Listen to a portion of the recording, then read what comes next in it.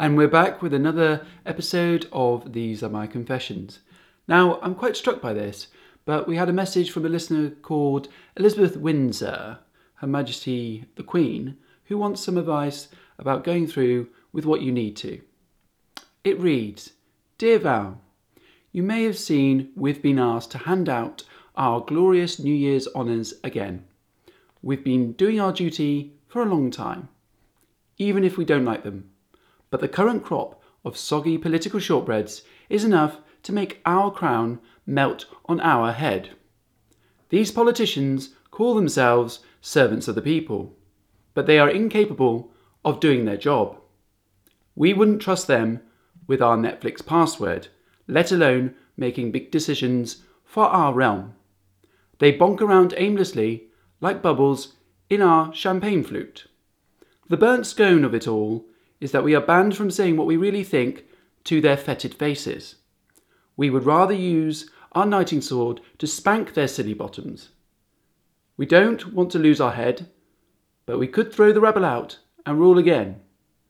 But is that going too far? Charles is getting all sweaty about it. What should we do? Well, thank you for getting in touch, Your Majesty, and it's the first time we've had a royal entry to These Are My Confessions.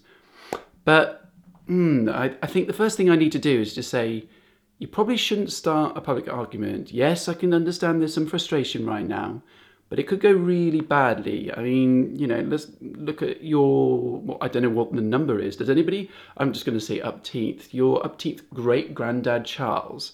He had a public row with all those politicians and it kind of worked out badly. And you mentioned losing your head. I don't want that to be real. But I want to help you.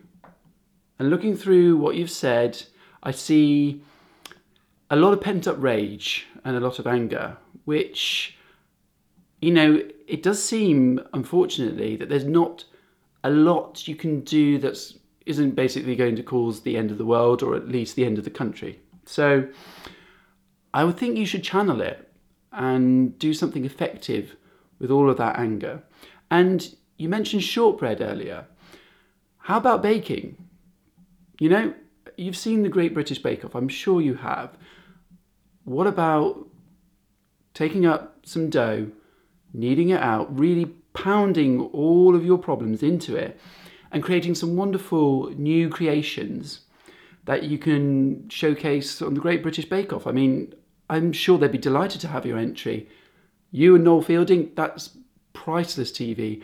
But for you, I feel baking can really help you alleviate the disturbances in your life and allow you to just let it go and enjoy yourself.